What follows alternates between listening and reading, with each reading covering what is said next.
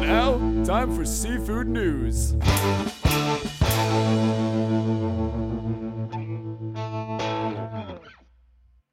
Welcome to the Seafood News Podcast.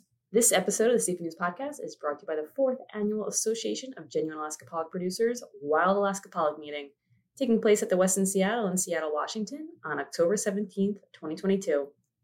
The Association of Genuine Alaska Pollock Producers, also known as GAP, is working to promote wild Alaska pollock in major whitefish markets around the world, with a focus on Europe, North America, and Japan.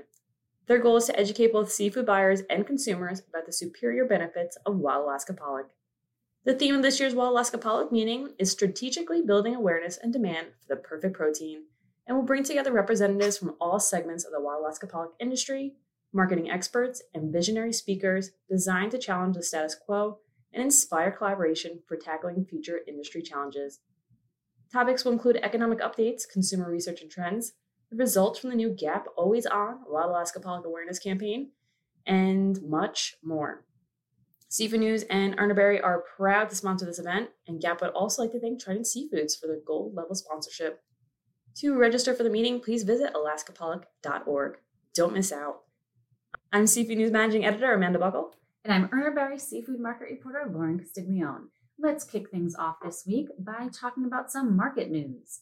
Urner Barry Market Reporter and COO Jim Kenny reports that lobster tail and meat import flow into the United States from Canada continues to lag to the 2021 pace, but is more in line with the 5-year average.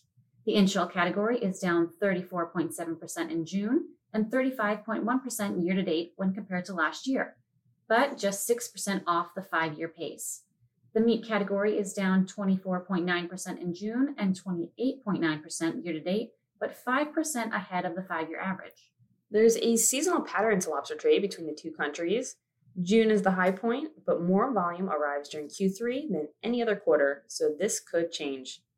Reports suggest that demand has been quite scattered, and while some segments have been performing quite well, there are import categories such as national chains and retailers that have shied away from buying. The result has been some significant price corrections. 5 to 6 ounce tails have fallen 29% this year, and claw and knuckle meat 26%. Stuart Lamont, Managing Director of Tangier Lobster Company Limited, told the CDC back in the spring that increased prices could lead retailers and restaurants to halt selling lobster. One market participant explained that although the price of lobster meat has dipped, those prices have yet to drop for the end consumer as restaurant operators face a multitude of inflationary pressures related to their businesses. The demand for lobster and other premium shellfish is also a question market participants have to assess as consumers battle rising inflation, and was mentioned as a reason for the potential drop in exports into the U.S. In Courtney Schume's latest This Week in Retail column for Urner Barry, she noted how the latest Consumer Price Index data released this week showed the index unchanged in July on a seasonally adjusted basis. This followed a 1.3% gain in June. Anecdotal evidence suggests spring season landings in Canada were robust and main production tracking. Raw material pricing has fallen from a record high closer to the 5-year average. Other factors affecting imports are trucking and storage. Complications with both have hampered the usual trade flow.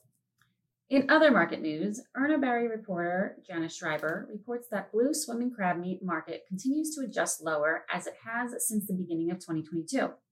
Current pricing on blue jumbo lump is 27.5% lower than the beginning of the year and 13.4% lower than the start of the summer season. Summer has, from a historical standpoint, always been the more active demand period for crab meat, as many users flock to the seashore and enjoy crab cakes. I had a crab cake last night. I haven't had a crab cake. Actually, no, I had one. I haven't had one in ages. I had one last Friday, and it was delicious. Right? It was so good. I love crab cakes. And I paid a premium for it, just saying. But with the inventories tough to build during the pandemic and pricing at 52-week and all-time highs for much of 2021, crab meat started to price its way off of menus and off of retail shelves. Now in 2022, blue swim crab meat has been coming off the historic highs on a weekly basis, and even lower offers, some significant, are being reported. Looking at the countries of origin, all major producing countries are in the green. Indonesia is leading the way, 27.8% higher year to date at 16.1 million pounds through June 2022. Venezuela is the next top producing country at 5.3 million pounds and is an outstanding 60% higher year to date. Red swimming crab meat supplies have also been increasing. China is up 42.9%, and Vietnam, which produces both red and blue swimming crab meat, is up 29.4%. Looking at the seasonal behavior of imports, June typically does dip below May numbers, and 2022 was no different. June 2022 is 13.6% lower for pasteurized crab meat as compared to May of 2022. May of 2022. Let's go back in time. However, June is 33.6% over the 3-year average for the same time period.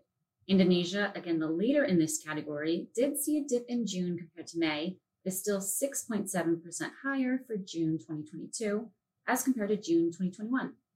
Looking at year-to-date imports out of Indonesia, 2022 also looks to be one of the highest on record. As we head into the dog days of summer and children begin to head back to school, we'll see how crab meat continues to behave in the balance of the year. Current pricing is still 13.2% higher than the 3-year average, and many market participants still report an overall lackluster buying appetite. The undertone heading into the first full week of August is barely steady to weak. I cannot believe that kids are already heading back to school. I know Janice, she's based out of Florida, and her kids are already back. I know, what a bummer. I know. And summer just went by in a blink of an eye. So it's going to be September before we know it, and then October, baby. And you know it's in October. Halloween! Woo! Yes, but also Urner Barry's Global Protein Summit. It kicks off on October 17th, the same day as the Genuine Alaska Pollock Producers Annual Meeting. But if you're not in the pollock business, then Urner Barry's Global Protein Summit is a can't-miss event. The summit takes place in Chicago from October 17th to the 19th and brings together buyers and sellers in the poultry, red meat, and seafood sectors. It is jam-packed with intel from the foremost experts on economics and agriculture, along with networking opportunities with professionals positioned throughout the supply chain. Attendees benefit from unparalleled insight on global and domestic supply and demand trends, forecasts for the protein industry, and tools to develop better business strategies in the year ahead. Right now, the tentative agenda has a presentation on unpacking the impact of global macroeconomic trends on the food industry, a presentation on advancement of technology and automation in the sector, and a panel discussion on the transportation crisis. Is there an end in sight? Spoiler! I don't think so. Honestly, You'll have to come to see. Yeah. So protein buyers won't want to miss a panel on what restaurants and retailers are really thinking. Back again by popular demand, the buyers panel includes professionals from various restaurants and retailers from across the country. They provide great knowledge on consumer trends, what products they are leaning into, and what they need from their sellers. If you want to know the biggest companies in the food industry are thinking, the panel is sure to provide those insights. And of course, you can't leave out alternative and plant-based proteins. It's such a huge topic right now. Or in the case of this session, the green elephant in the room. Love that name. Yep. That session will be hitting on the plant and cell culture protein industries. So visit events.urnerberry.com for more information. And honestly, that is a great segue into our next story on Blue Seafood. So the German food tech company is getting closer to bringing their cell-cultivated products to market.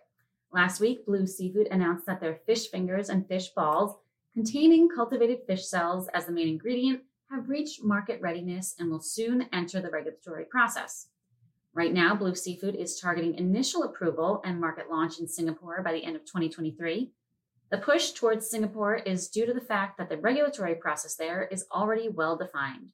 However, the company is also applying for approval in the US, UK, and the EU. I'm ready for cell-based food. I want to try it. I want to see if I can taste the difference. Right? And in plant-based news, Omni Foods announced last week that their 100% plant-based Omni Seafoods products will not only be hitting stores at Whole Foods Market in London, but also online retailers Ocado and the Vegan Kind supermarket.